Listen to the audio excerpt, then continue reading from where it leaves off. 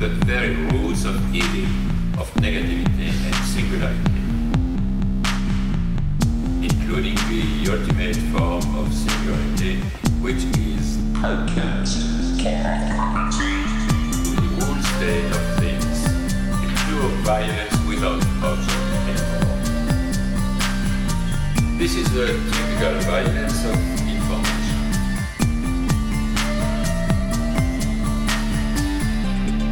It's violent because what happens there is a murder of the real, the vanishing point of reality. Let's not have a misunderstanding here. Welcome to Machinic Unconscious Happy Hour with Cooper Cherry. As always, sponsored by the People's Institute for Revolutionary Semiotics. Before we actually jump into today's episode with Todd McGowan, we will be, just wanted to point out that I do have a Patreon, and if you're enjoying the content that I'm putting out, there is the ability to donate to that work. At the moment, I don't have the ability to put out premium episodes, but I do hope to someday, once we gain enough Patreon members, that will be kind of a valuable resource. So do consider that. You can find me at patreon.com/MUHH, which of course stands for Machinic Unconscious Happy Hour. But I'm very pleased today to have Dr. Todd McGowan, a return guest, professor of English at the University of Vermont, co-host of the Why Theory podcast. Welcome back, Todd. Hi, Cooper. Good to be back. Absolutely. So just so you know, a couple of things, Todd. One, our prior episode on Lacan, my most listened to ever. So that's great to hear. Yeah, I got a lot of amazing feedback on that episode, being a pretty good sort of intro to Lacan. So just wanted to share that with you. I also have to share. Excellent. So I have some friends here, actually in Austin, believe it or not, that are in the process. You may not know this, but they're in the process of doing a pretty deep dive into your Capitalism and Desire book. Oh wow! Yeah, I think I did know that. Right? Are they like Red Library? Red Library, yeah, exactly. Right. Some friends of mine that I've met just actually through Twitter, believe it or not, but. Just wanted to call that out. So for listeners that haven't listened to that episode we did in the past, I was thinking the other day how funny it was, really, really funny for me, I think in particular, that you were at Texas State the year before I was and had just left. And the reason I think that's so interesting is because, I really didn't get exposed to psychoanalysis at all really until, just a few years ago, or, I had Freud was somewhat referenced right during school, but not a whole lot, not like a deep dive understanding of psychoanalysis as a whole.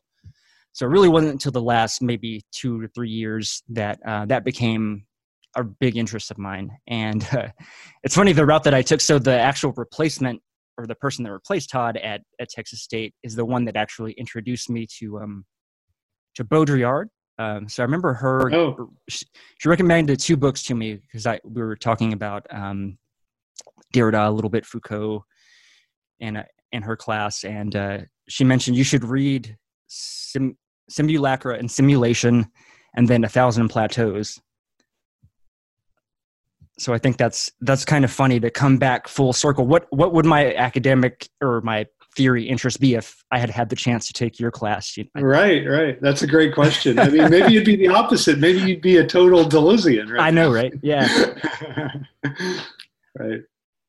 But my first question, Todd, given the state of the world and being hemmed up indoors, so to speak, have you been giving any ground relative to desire lately? I don't think so. No, I've just been reading a lot of books. Right. Yeah. The one thing, I guess, the one way I have is I haven't written that much. I've been kind of pouring through Murakami novels. And so for me, novels are kind of giving ground relative to my desire because I have to sort of force myself to read them. So I haven't been reading Hegel. I've been reading novels. And so that's I'm seeding my desire in that way. What Murakami pieces are you looking at? I reread Wild Sheep Chase, which I think is amazing, and then I just read Killing Commendatore, which is not his most recent one, but yeah, I think it is his most recent one, and I thought that was pretty good. So, and now, is this just for fun, or is this a project you may? No, just for fun. It's hard for me not to turn it into a project, but right. I part of the thing is I don't know Japanese, so it ensures that it won't be a project because it's, it's kind of hard to talk about a novelist, especially in translation. So very true, very true. Yeah. So myself, I've mostly been reading theory. I mean, the podcast keeps me pretty busy. One of the big projects that I've been undertaking is I'm doing a series with a couple of friends of mine on Guattari's The Machinic Unconscious. And so we're going through that chapter by chapter. And then the chorus, it was published right around the same time as A Thousand Plateaus. So there's a lot of content overlap. So we're covering kind of the corresponding chapters in A Thousand Plateaus. But that's extremely challenging reading. In the midst of that, I read Symbolic and Exchange and Death from Baudrillard, and that seemed very easy in comparison. Right, for sure. Which I found pretty funny after I remember reading a review of the book. They were saying how much difficulty they were having, but I was like, oh, wow, this seemed incredibly easy in comparison. Right. Compared to Guattari, for sure. Absolutely. But to get into the meat of the discussion and the reason why I've asked you back is to delve into and maybe give us, I don't know, we can do maybe a 101 delve into Hegelian dialectics. It's something that comes up frequently. So I have a Discord for the podcast, and we have a couple of huge Hegel fans, and then we have a lot of Deleuzians, fans of Deleuze, and I'm kind of situated. I think I kind of lean a little bit more to Deleuze on things, but I'm curious about Hegel. Sounds really interesting. I don't know a lot about dialectics, to be honest, so I'm really excited to learn a little bit. So I don't know where the easiest entry point would be. Would that be just to bring up contradiction, or what do you think? Yeah, sure. So I think that Hegel's philosophy is really a philosophy of contradiction, and that dialectics is about seeking out, or rather uncovering, the contradictions that inhabit both language and our daily interactions. So it's really a philosophy of the dialectics. For Hegel is a philosophy of contradiction, understanding, grasping contradiction, and then reconciling ourselves to it. So it's important, I think often Hegelian dialectics gets described as overcoming contradiction, but I think that's absolutely incorrect, that it's much more something like reconciling ourselves to the inevitability of contradiction and the impossibility of overcoming it. So I think that's a crucial part of Hegel's philosophy that has been, I would say, missed by a lot of readers of Hegel. In terms of your interest, was Hegel first, or was Lacan first, in terms of kind of what you became interested in? Or so that's a good question. Interestingly, initially they were entirely separate. So I, on the one hand, read a little psychoanalysis, and on the other hand, I read Hegel. So Hegel was much more important to me, and it was only when I encountered Slavoj Žižek that I could see the way in which they converged. I couldn't even, to be honest, I didn't see the convergence before it was pointed out by Slavoj. So it wasn't like, I had this intuition or whatever. No, I didn't have that at all. To me, I didn't see any psychoanalytic dimension to Hegel's thought until I encountered Sublime Object of Ideology. And then it's one of those things where once it becomes apparent, you can't but see it all the time. So now it's perfectly, I think it's almost impossible to miss. Whereas before I missed it. So it's a testament, I think, to the importance of Slavoj's intervention. I do admit to I think one of the things that I found most alluring about Lacan is that sort of contradiction in his work. And I've I don't know. I've enjoyed it more when Lacan does it than Hegel. I don't think that I'm being fair to Hegel when I see people kind of the Hegelians coming after me. I'm a little bit more defensive and skeptical, and so hopefully we'll work through that today in this discussion. I think. Yeah, that'd be great. That'd be great. Before we really delve into the discussion here, do you have any recommendations on if someone's curious, I guess, an intro to dialectics or Hegel other than the phenomenology, or if there's maybe a chapter of the phenomenology or that you would recommend taking a look at? Yeah, I mean, I think the best intro text for Hegel is the Encyclopedic Logic. It's often called the Lesser Logic. I think it's much clearer than the Phenomenology. I think you cannot get through the Phenomenology without an abundance of help. Like I've never had a student read it on their own. They've all done independent studies with me, or I've taught it. I think I've taught it in 3 different classes, and that's the only book. That was the book of the class, right? So, Gotcha. But I think Encyclopedic Logic, I think you can get through it, and it's not that bad. And especially the first 100 pages, it kind of lays out nicely what Hegel's philosophy is. I would also say the preface, or I don't know if it's called preface or introduction to the philosophy of history, that's pretty good as well. So the philosophy of history comes in 3 volumes, and it comes at, obviously, stupid thing to say, but it comes at the beginning. And it's before, so the first volume of the history of philosophy is not so interesting because it's about philosophers up to Plato. But the preface to that's, again, about 100 pages, and it's really, really, it's one of the nicest, cleanest explanations of dialectics that I think Hegel has. So if you just wanted to read that introduction, and then I think the Encyclopedic Logic is also really good. I was delving into the preface for the Phenomenology, and I come across a passage that I wanted to read, and I thought this kind of got towards a little bit of, I don't know, this felt very like a good encapsulation of Hegel's dialectics, but also felt it spoke to the moment that we're existing in. So I'm going to go ahead and read this if you'll indulge me. Okay. Besides, it is not difficult to see that ours is a birth time and a period of transition to a new era. Spirit has broken with the world it was hitherto inhabited and imagined, and is of a mind to submerge it in the past, and in the labor of its own transformation. Spirit is indeed never at rest, but always engaged in moving forward.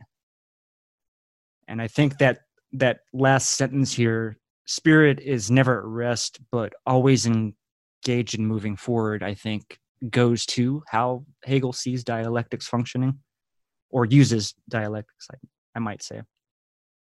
Yeah, that's absolutely right. Yeah, it's a beautiful passage, really. Yeah, I think that the preface to the Phenomenology is the most readable part of it, and it's also a pretty good introduction to his thought, I think. I just think that the problem is after you get past the preface, it gets appreciably harder. But yeah, I think like that idea that, I mean, his notion of spirit is that it's a very distinct idea. So it's the German word is Geist. And so what's interesting is that's been translated, the first translation of Hegel into English translated as phenomenology of mind.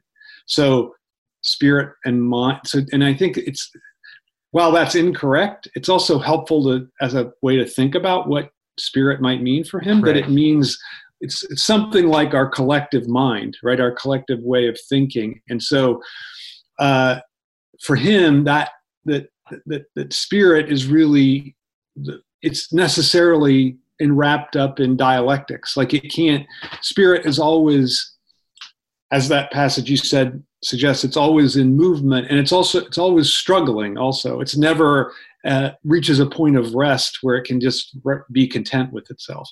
So that's an important aspect of Hegel's dialectics, which again, I think is missed in this notion of synthesis that often gets attributed to him.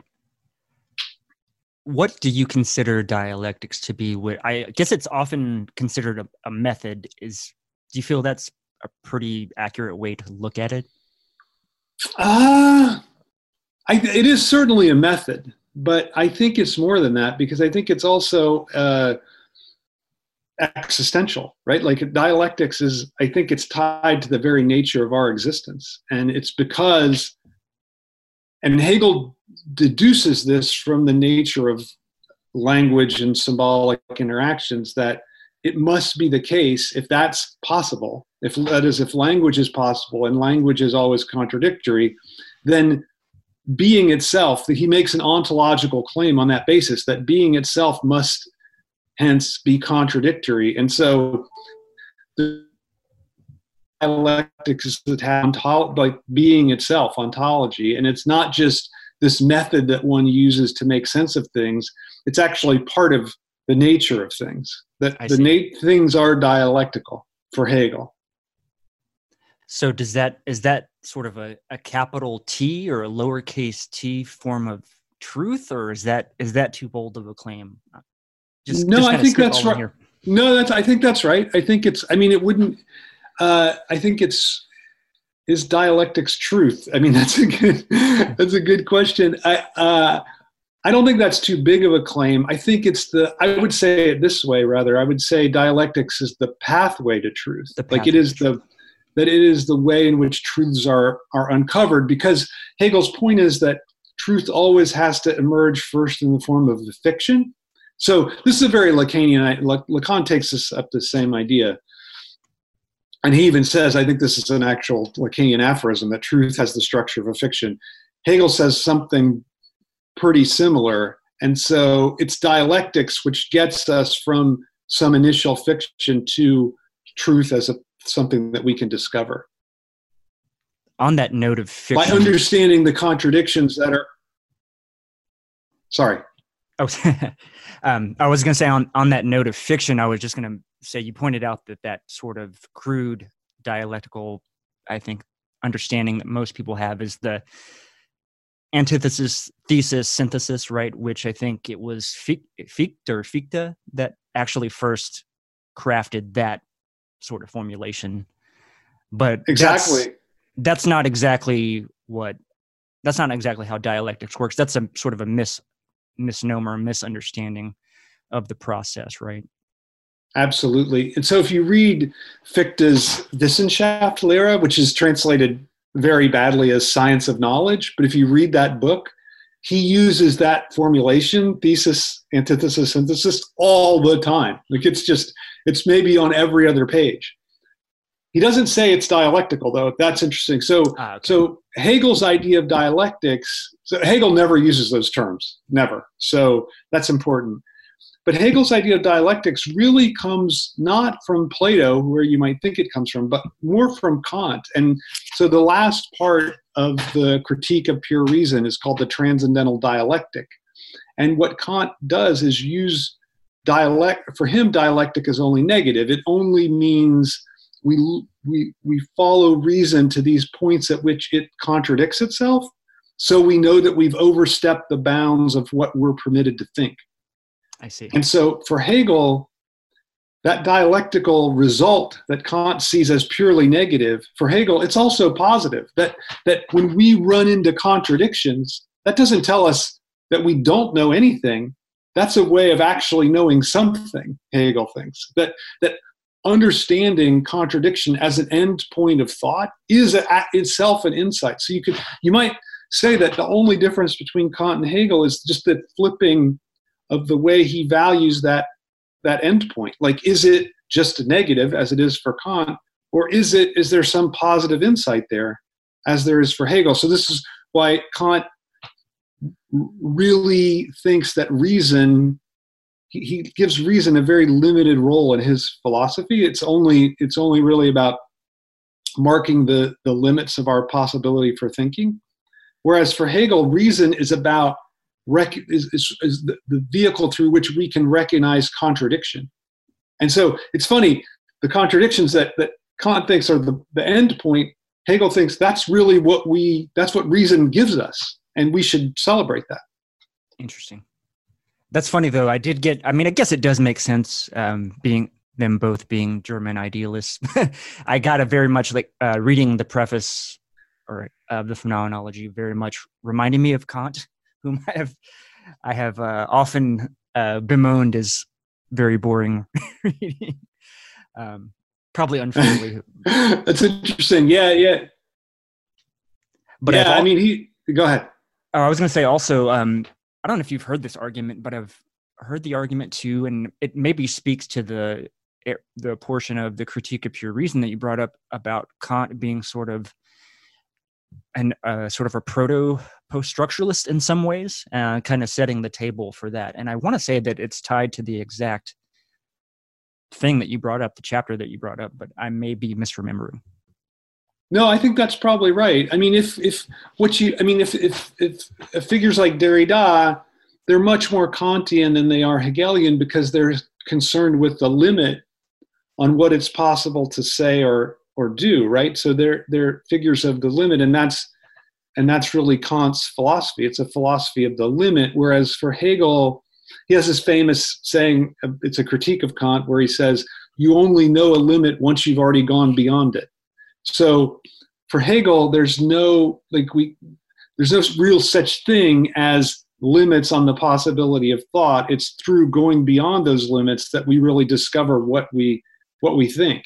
So I love that. I love that so much. Yeah. I think it's pretty great.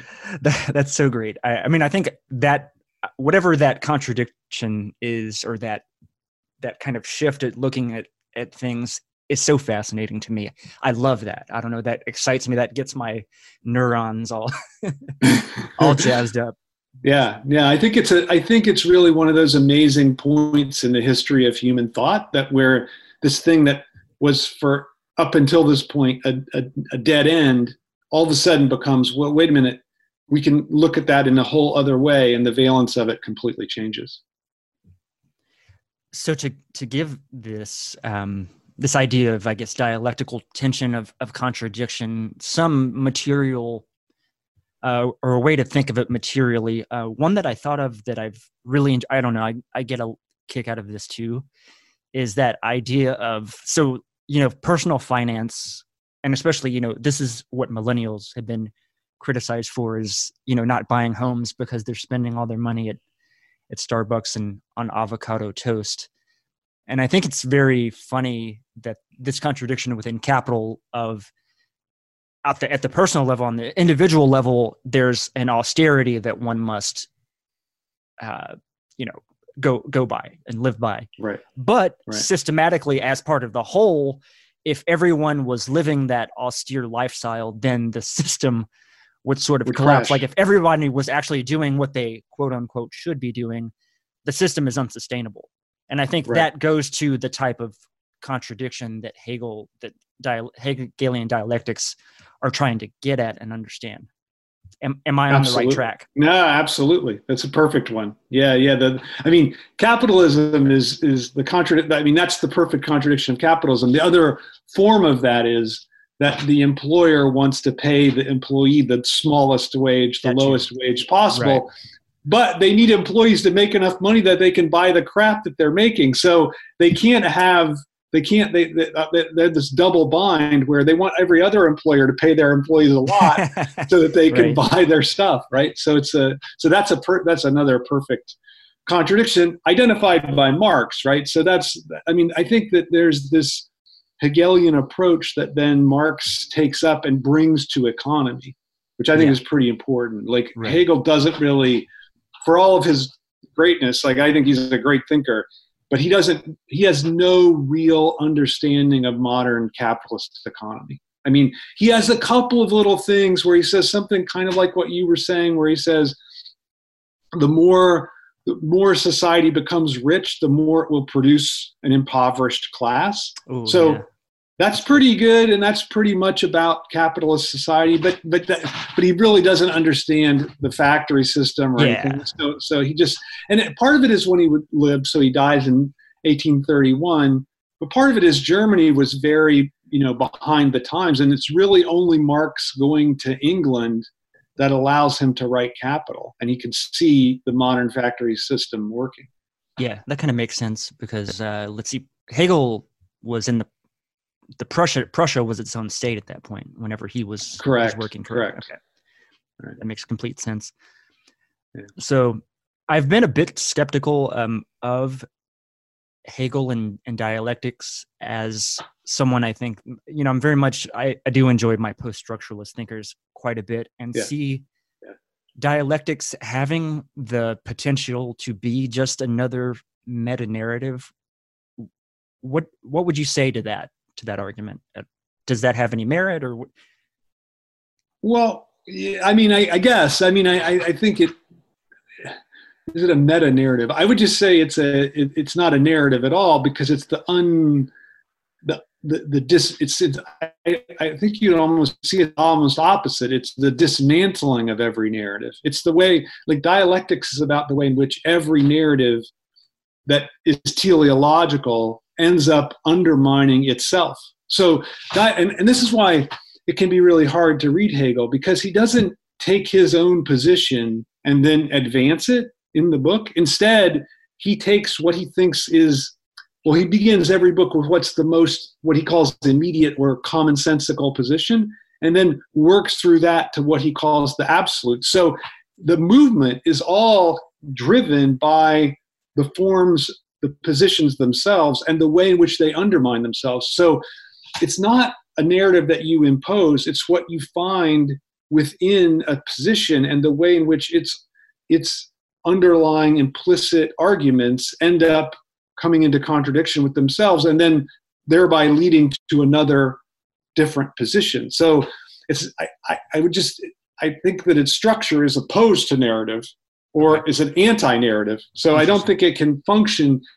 I mean, I think, ironically for Stalin, and I think for a certain brand of Marxism, dialectic does become this master narrative that gets imposed on the world. But I think that's a betrayal of the way in which Hegel, at least, understands dialectics. Okay, that's good. Okay, so that makes sense, because I guess the arguments or the tension that I've come across is more so with Marxists, and not even going for like dialectical materialism, but even using Hegelian dialectics as sort of this way that the communist state, or the party, would usher in communism through just this continued dialectical process, right? Which I always felt like there was an implied teleology to, and I don't know. It sounds like that's not, Hegel doesn't really believe in a teleological process. I mean, he's right, because so Spinoza, he's at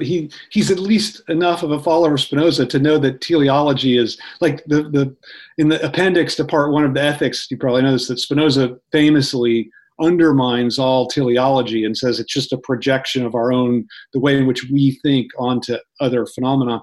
Okay. And Hegel definitely bought that, and so he's not a teleological thinker, I don't think, at all, except in this one way. I think he is, that he thinks that if you follow contradiction to its end point, you're always going to get to this, you're never going to resolve it. So This inability to resolve contradiction, if you see that as an end, as teleological, then he always thinks we're going to end up with that. So, Gotcha. So in that sense, but of course that means the kind of openness. So I would be loath to call that teleology, but I think I could see how someone would see it that way. Gotcha. Okay.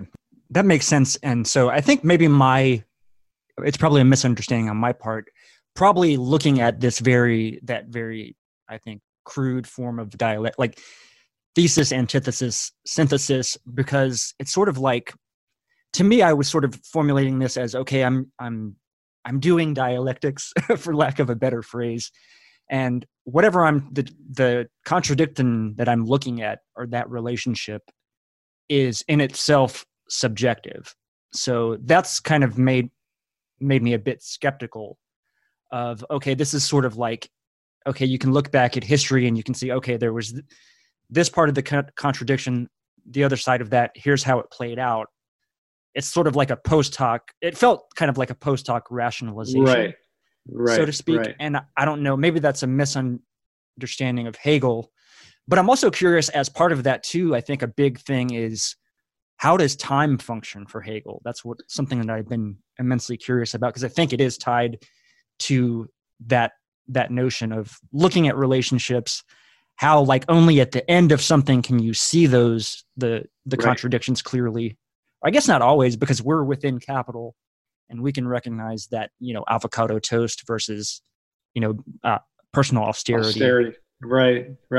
But I think you are onto something important, that this idea of retroactivity is crucial for Hegel. So the term, Freud uses the term, and I think this term is applicable back onto Hegel, who doesn't necessarily use it. The German word is Nachträglichkeit, which means like something causes itself, something in the future causes something in the past. So it's like an after effect. Right. So this retroactivity, Hegel does think that is the way that time functions. So that we, in other words, we come to a certain point, and then after, when we come to that point, we posit our own causes that then get us to that point. So it's an interesting way of, I think, thinking about causality, not in terms of chronological temporality, Okay. right? So when something happens that is disruptive, is a rupture, there's no prelude to it. Like, it just comes, and we find the cause only after the fact, and we look back and say, oh, it must have been this that caused that. But it's really, Hegel's idea is really, no, there are these ruptures that occur that actually are almost like breaks in the fabric of time, right? So that something new emerges that doesn't have any preconditions for it. It emerges contingently. And then afterwards, we look back and we attribute a causality to that. So that's the way in which that idea, what you're talking about, is present in Hegel's thought, for sure. And he sees that as the part of this, the way that we make sense of history, and also the way in which we minimize the radicality of the breaks that take place in history. I'm beginning to see the appeal of Hegel to Lacan. It was a little bit cloudy, but I think that your last little bit there really kind of clarified that Hegel is a lot more concerned with consciousness than I had ever imagined, I think. Right. Which I think was interesting. And I guess to me, I feel like that's probably what drew Lacan into Hegel to begin with. I think so, although I think that what's interesting about Lacan is so early on, he studied under Alexander Kojève, who was the great French. He wasn't French, Hegelian, great Hegelian in France. He's Russian. And he studied under him for 3 or 4 years in the 30s, when Kojève gave these great lectures that all these important French intellectuals came to. And so his early thought, Lacan's, is very explicitly Hegelian, although the problem is it's tempered through this Kojèvian understanding of Hegel, which takes the master-slave dialectic as the absolute matrix for all of Hegel's thought, and really also foregrounds this idea of the end of history. In fact, some people have said that the end of history is just Kojève's concept that he invents, and it has nothing to do with Hegel at all. I don't necessarily think that, but so the point is that Lacan has a very Kojèvian Hegel at work, I see, through his early thought, and it's only when he imagines that he's breaking from Hegel that he starts to really become Hegelian. So it's a kind of nice irony right. So this happens about, I don't know, seminar 10, seminar 11. So in the mid 1960s. What do you think of this idea? So, being very immersed in language, and I think semiotics. How much of dialectics do you think is just I guess you kind of already got to this, because it's part of consciousness, which is tied to language. So the idea of like the subject predicate distinction being like, is that a material basis for dialectics, or is that an expression of is that an expression of dialectics materially? Is that we structure our sentences that way because of the contradictions within language, or is it the other way around? I don't know. Well, it's a great question, but I think it's both. Like we we discover dialectics through language. I've always found it hard to believe that that Hegel did not have knowledge of modern linguistics. Because if you read the sense certainty section of the Phenomenology, it really reads like someone who's read Saussure and Jakobson. So it's really like so he really is getting dialectics from the structure of language. But so in terms of our apprehension of it, we get it from language. But then he says it must be the case that the world had to be in such a way that we could produce language that's dialectical. So his idea is that, and I think this is, I think a lot of Hegelians find this questionable. Like they think that all Hegel's that we can only think about Hegel in terms of the social symbolic structure, where we cannot make any kind of ontological claims, and the ones that he made are dubious.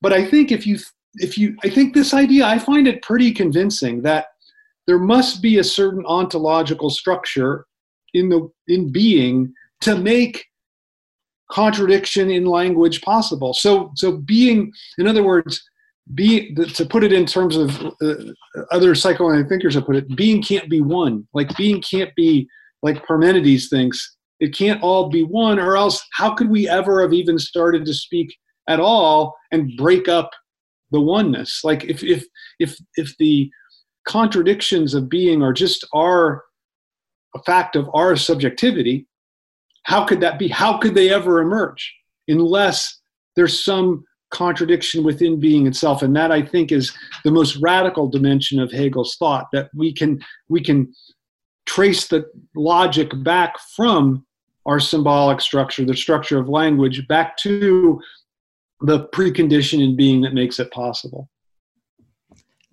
What does that look like as is that that sounds like it's a bit in opposition to Spinoza. Am I right, or? No, I think you're right? Because so Spinoza thinks there's only one substance, right? So there's only all being is one.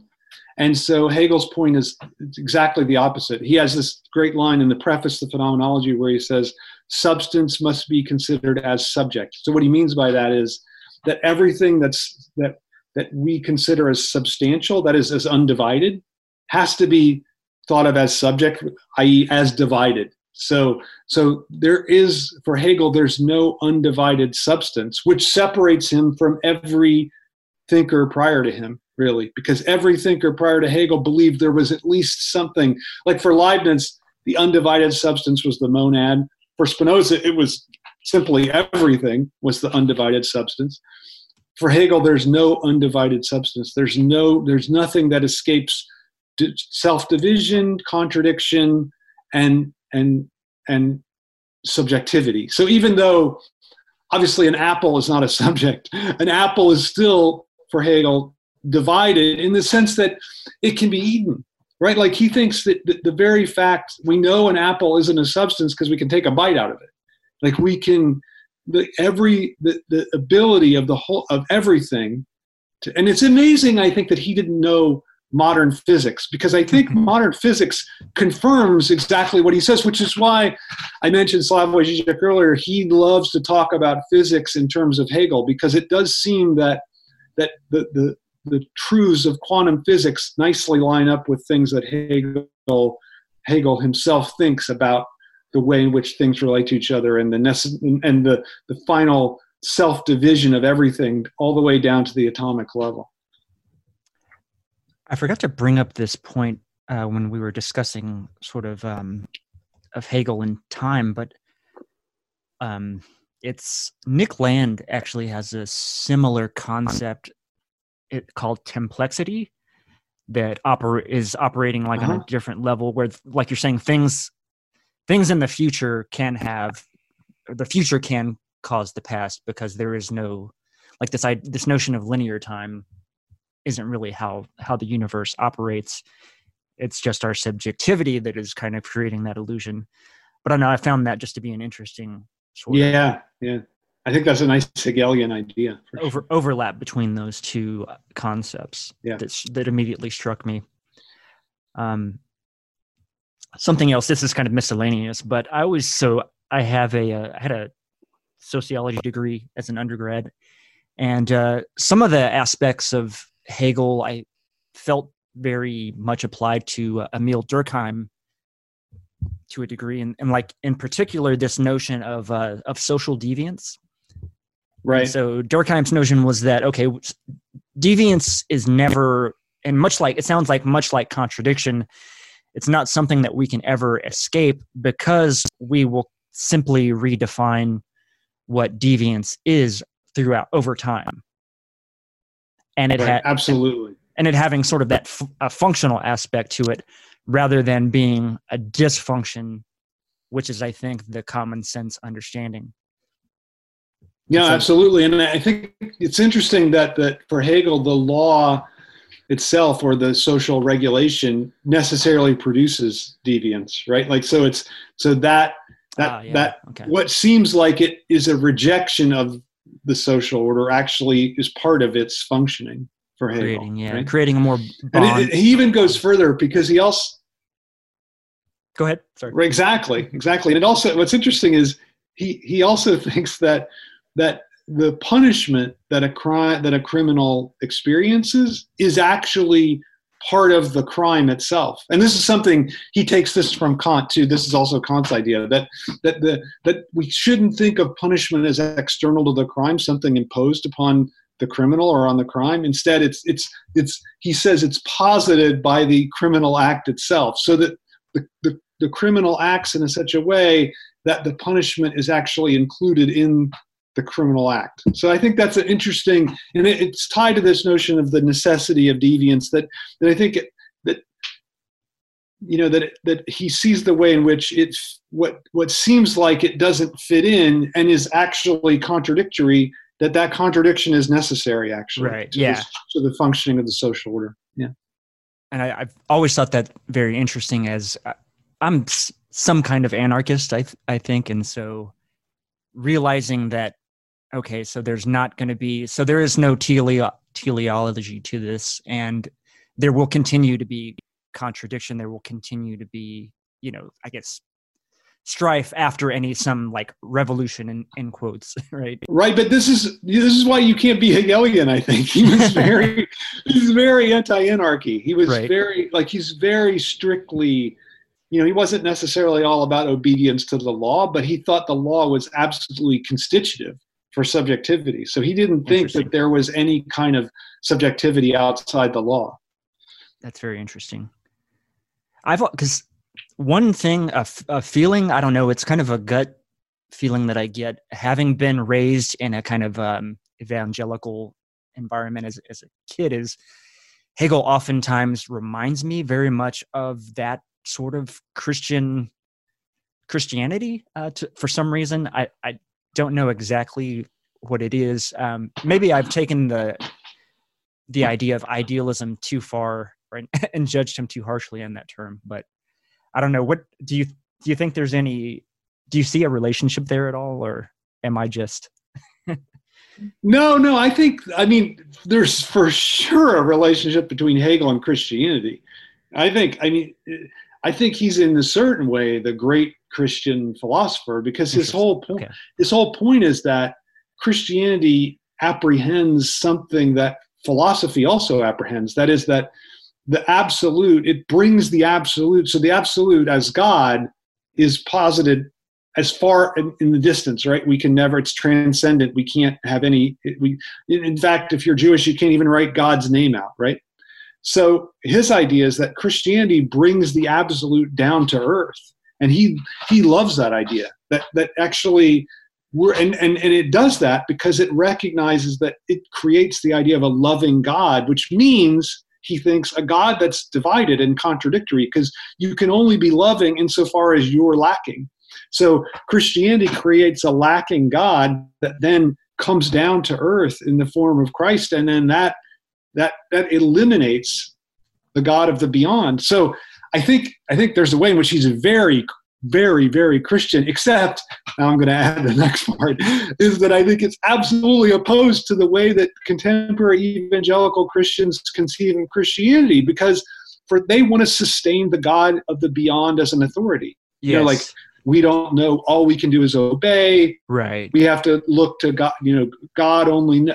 like for Hegel, you're never allowed to say God only knows, right? Because God doesn't know any better than we do. So, oh, that's brilliant. So, or you'd have to say God has no idea. Then you're more on the proper Hegelian ground. So, oh, that's delightful. That's really good. Yeah. To that point, I think it's interesting to for me. I think maybe that's my instinct was based on that. I'm, maybe like mixing the sort of modern notion of like the evangelical view versus what Hegel was kind of positing.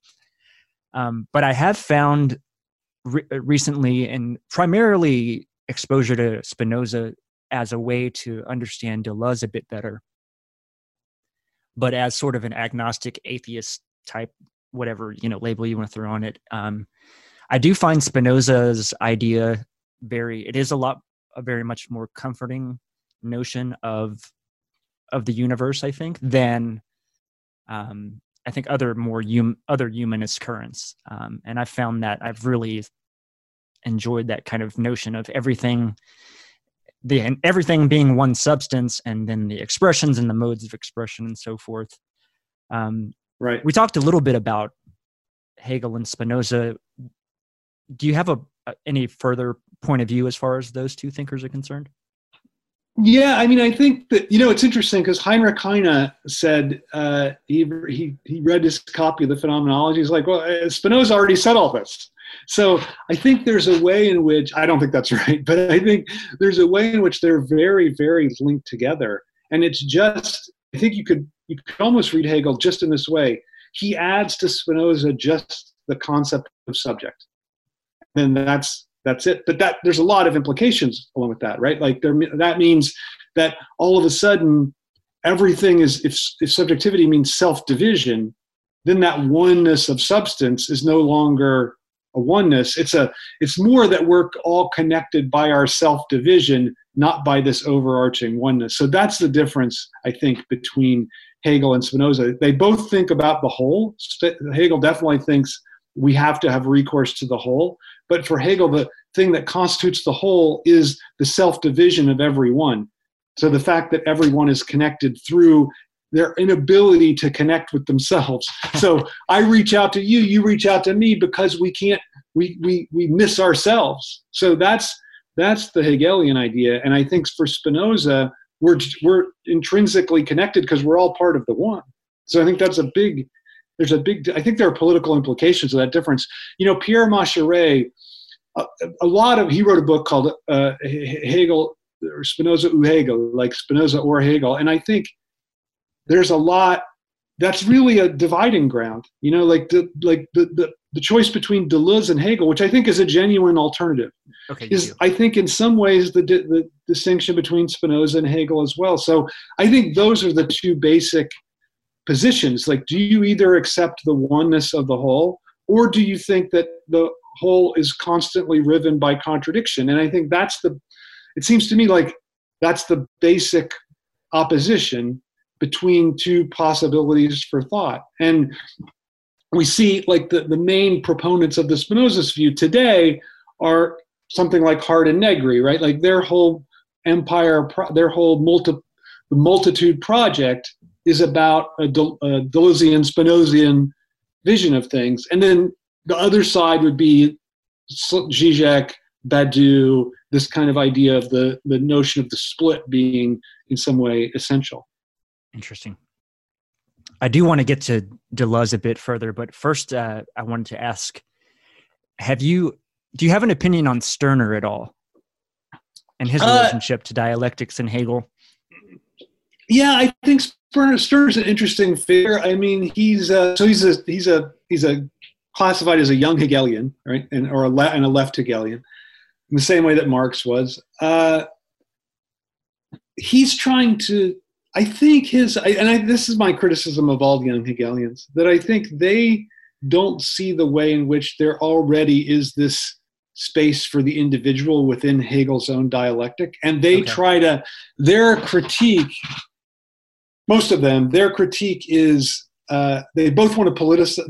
They think they can make political Hegel more of or Hegelian thought or dialectics more leftist, and they think that they can make it more applicable to give the individual some space within the dialectical system. And my only point would be, I think that's already apparent in Hegel. And then I think the attempt to forge that space for individuality ends up, I think you miss the way that contradiction is universal, and that individual gets accepted from contradiction in the case of Stirner, I think. Interesting. So Stirner is someone very influential on me, because I have this kind of, I don't know, he's even as well, which kind of makes sense. I see him as very much a sort of proto-post-structuralist as well. Well, right. I mean, Derrida, I think, really thinks a lot of him. He mentions him in Spectres of Marx, right, and sees him as he makes fun of Marx as making fun of Stirner in that Herculean-sized chapter of German ideology, right? Which is I think Derrida says he keeps hammering nails in Stirner's coffin, and none are ever enough, right? Mm-hmm. Like it's. But Stirner has actually, I guess, honestly, it's probably through memes online he's like one of the biggest meme philosophers in sort of if you're That's looking interesting. right on sort of like the left end of Twitter or even Facebook, or really just online in general. So it's kind of amusing, but I do think he does. He's definitely more memed than read, right? Oh yeah, definitely. But he is very influential in certain strains of anarchism, post-left and like post-anarchism. And I thought it was very interesting to see his connection of his ideas to even almost sort of a parallel project to Derrida in some ways, in sort of in his just sort of relentless attack of liberal idealism and and the spooks or the spirits or what have you. Mm-hmm. But again, Stirner, and I don't think he ever mentions dialectics whatsoever in the what is it, the ego in his own, or the unique in its property. I right. think is the better translation, they say. Right.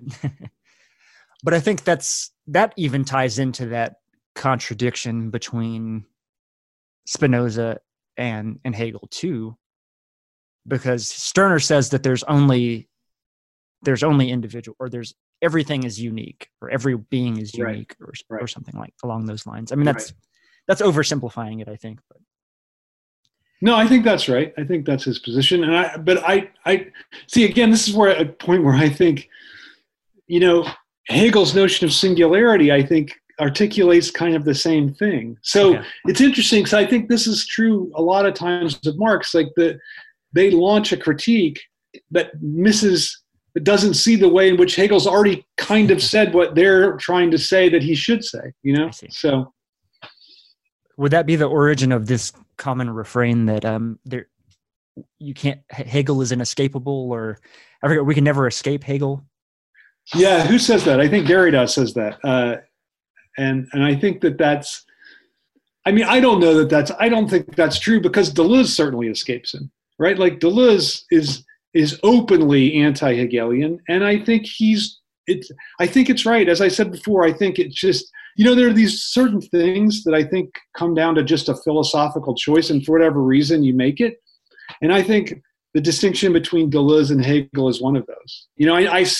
I have friends of mine who try to bring Deleuze, like Slavoj has a book, it's called something, what is it called? Organs Without Bodies, right? Like it's an attempt to bring Deleuze into the Hegelian camp, but it just doesn't. That's a nice book on Hegel, but it's not a book on Deleuze. So I think that sometimes there are just opposition. There are just things that you can take one side or the other, but you can't really marry them. And my sense is that that's true about Deleuze and Hegel. Interesting.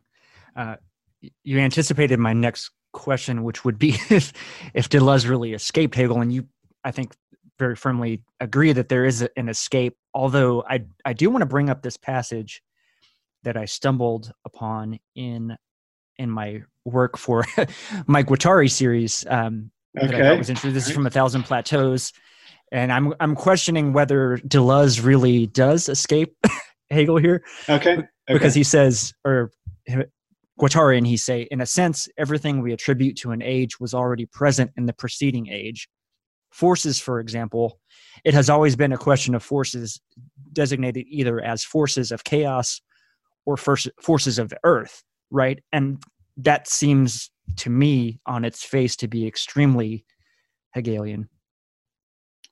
Yeah, I guess, but I mean, but don't you think? I guess here's why I said what I said. I would say his notion of difference is fundamentally different from the notion of contradiction, and I don't think that like for Deleuze,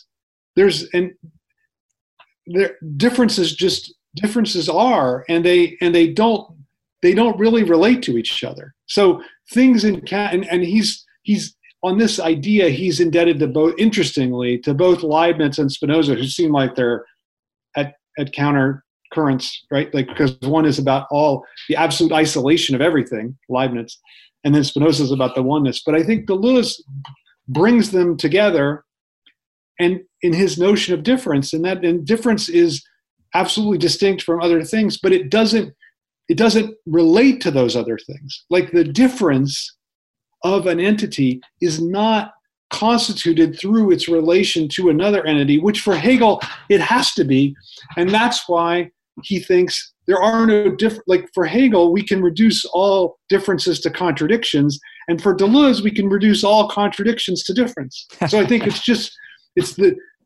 and I don't see how you can bring those two together. But I do see how they both function. Right. And I'm not even sure. You know how most of the time in which you describe a argument, you're already taking one side in it, right? Like, right. But I don't think that a Deleuzean would be that upset with how I just described that. Like, I think they would accept that for Deleuze, we can look at every apparent contradiction and see really there's a functioning of difference there. And I think, I know Hegel would say, when we see differences, there's really contradictions at work. Interesting. So yeah, I kind of had intuited that that maybe these viewpoints are simply saying they're saying the same thing, but from a different vantage point or something like that. But I think that's right. No, Cooper, I think you're right. I think that's the right way to say it. That they and that vantage point is everything, right? Like, that it means everything because it determines how you're going to look at what you see, and how are you going to look at it and say that what seems like it's something relational is actually just is a collision. So things that exist as differences, they collide for Deleuze. So for Deleuze, like, let's take death, for example. So Deleuze thinks death is the result of what he calls a bad encounter, right? Like, it's just, you have your own way of being, and then you encounter some bad thing, the thing that doesn't agree with you, like COVID, and you're dead. Now, for Hegel, he thinks everything dies of its own account, right? Like, that is radically different. So Hegel thinks even if I get shot walking down the street, I in some way have my own death already in me because I'm a dying being. Right. So that dying is already part of me, even if the time at which it happens to be contingent, right? Like, it's most of the time going to be contingent.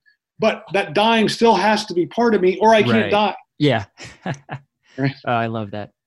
That's so good. I mean, I'm absolutely loving this, but I enjoy both thinkers. I'm just someone, I think, that's just interested in this, like, these questions. This is the most fascinating thing you can kind of get to here. And I think it's an interesting, actually, like, the dialectic between Hegel and Deleuze itself is an interesting one. I think that'd be interesting to really dive into.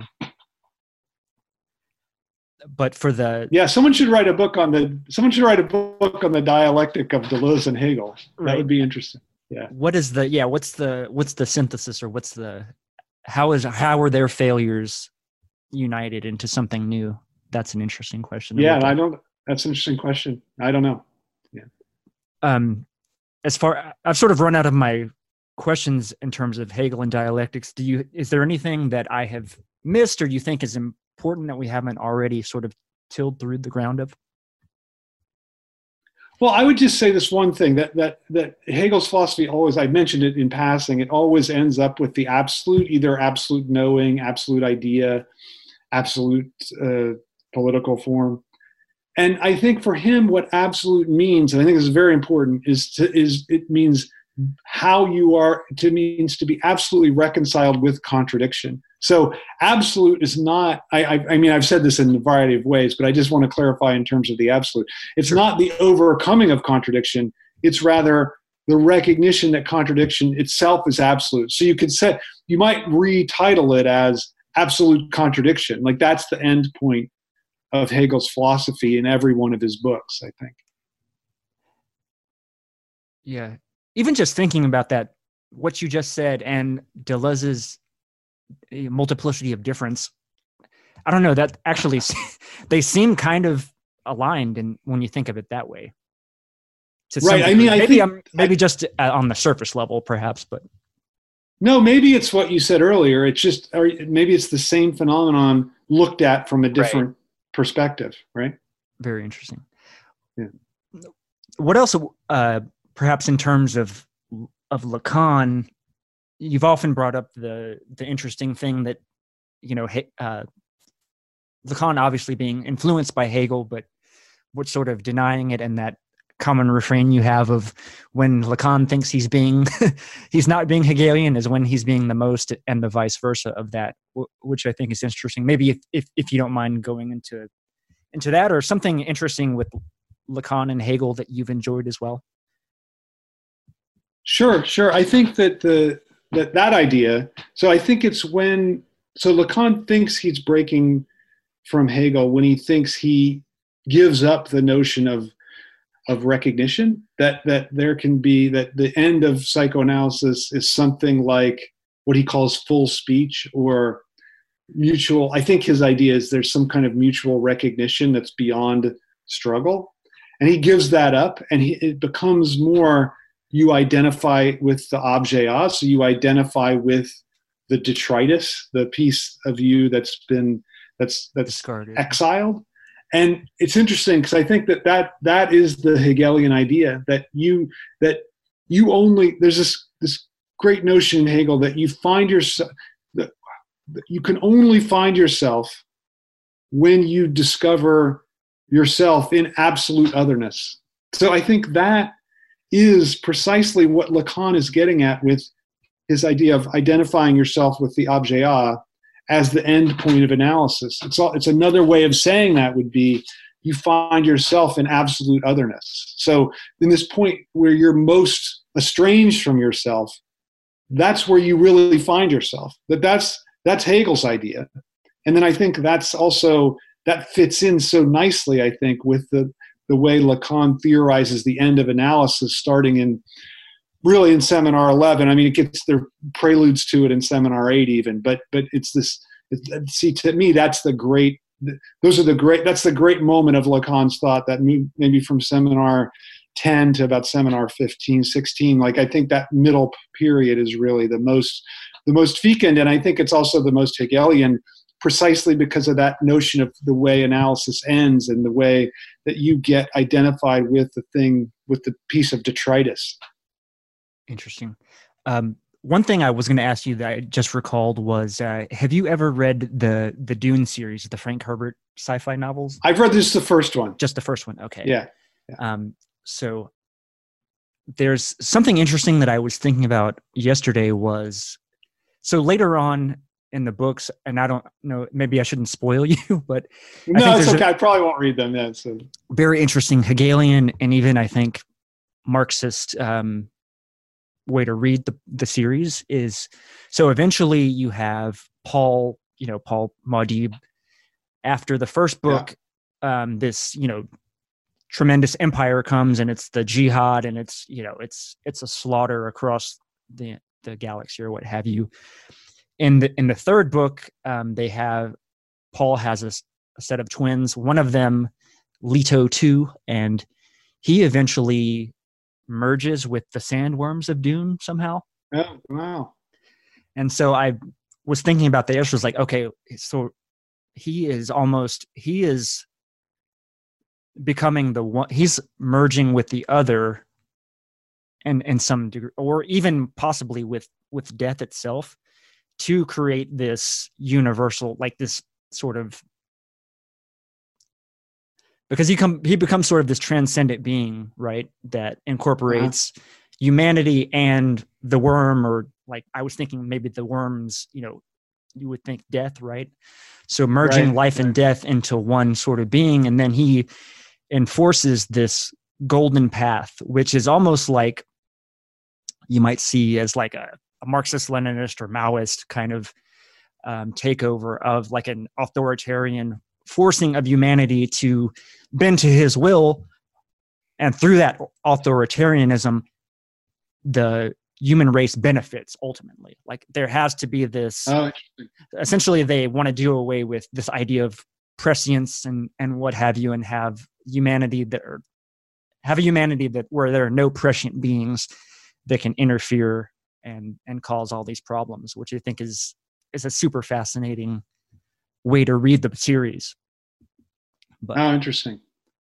Yeah, I mean, I always thought that Dune, I thought it was an incredibly Hegelian moment where they say the worms are the spice. This notion that the things that would destroy us are also the source of the thing that we value the most. I think that's an incredibly Hegelian and Lacanian moment, right? Like this thing that's gonna that we want to escape is actually the thing that we have to be drawn to at the same time. So, but I mean, I'm a little skeptical of this idea that we can get rid of certain kind of things that are damaging us. Like I think, I mean, Hegel's idea, and I think the idea of psychoanalysis also is we have to instead like embrace the thing that damages us, and it's the attempt to create a world that doesn't have that, to make America great again, or whatever form that takes. That's actually the source of the greater problems, right? Like that it's the inability to put it in Hegel's words, to tarry with the negative. It's our inability to do that then produces the worst, I think. Right. So I think I really think that's an important idea. And I think when Marxism has forgotten that, it's gone incredibly awry, right? And the notion that we can produce a better society by killing a whole lot of people, that seems to me a terrible, Marx, I think, would have been appalled by that. And I think that's but it's a product of this idea of we can improve people. And I think that both the psychoanalytic idea and the Hegelian idea is that all you can do is, as I said, like tarry with the negative parts of our existence and make do with them. Right. And so I think in a certain way that sounds cynical, but I think it's almost the opposite of cynicism, because I think it's a way to say that there's a political struggle at work, and it's how engaging in that struggle is what makes our life livable. It's interesting to look at that in that context of Dune too, because you have Paul, who is trained as, he's trained in all these things as a fighter, as, in the Bene Gesserit tradition, as even like the Mentat, like the human computer. So he has all this training to be this, this sort of singularity, right, this sort of messianic figure.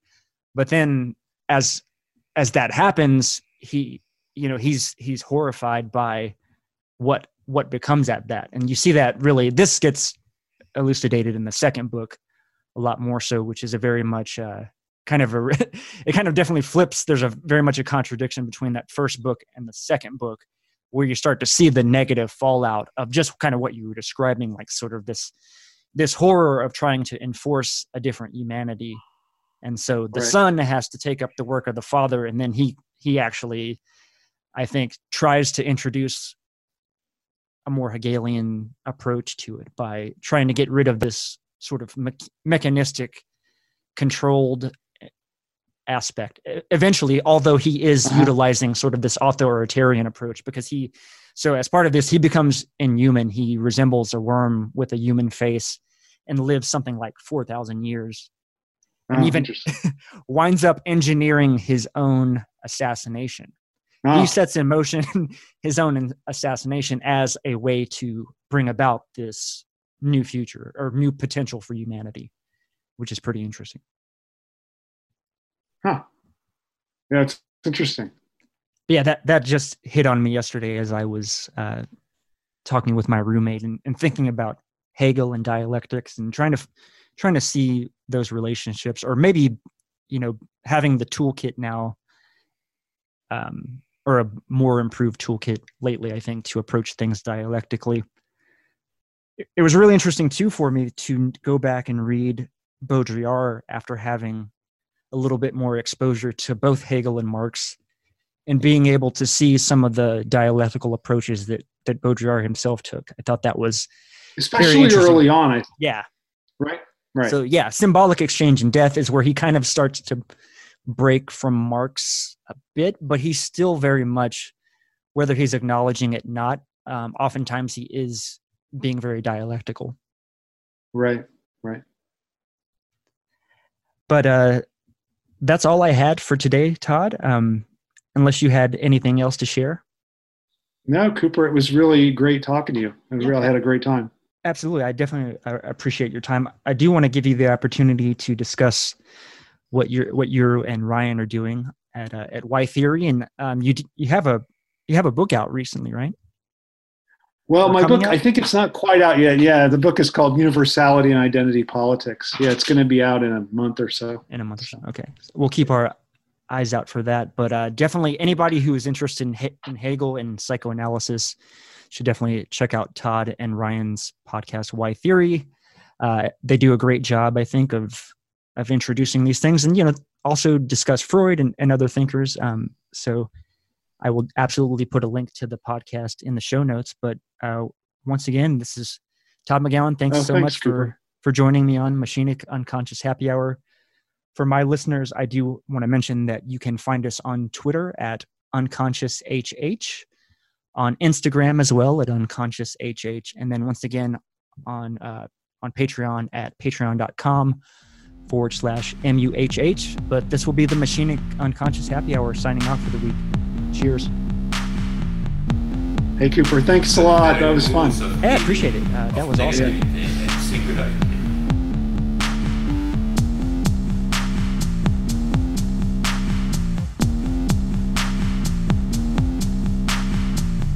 Including the ultimate form of singularity, which is outcast.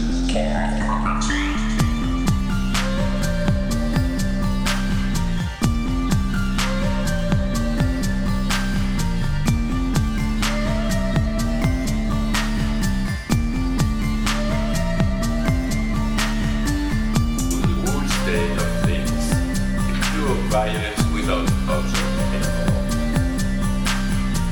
This is the typical violence of information.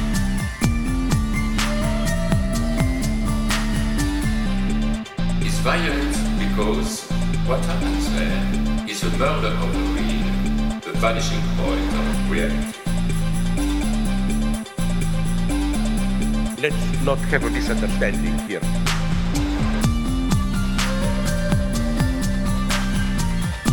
So on and so on.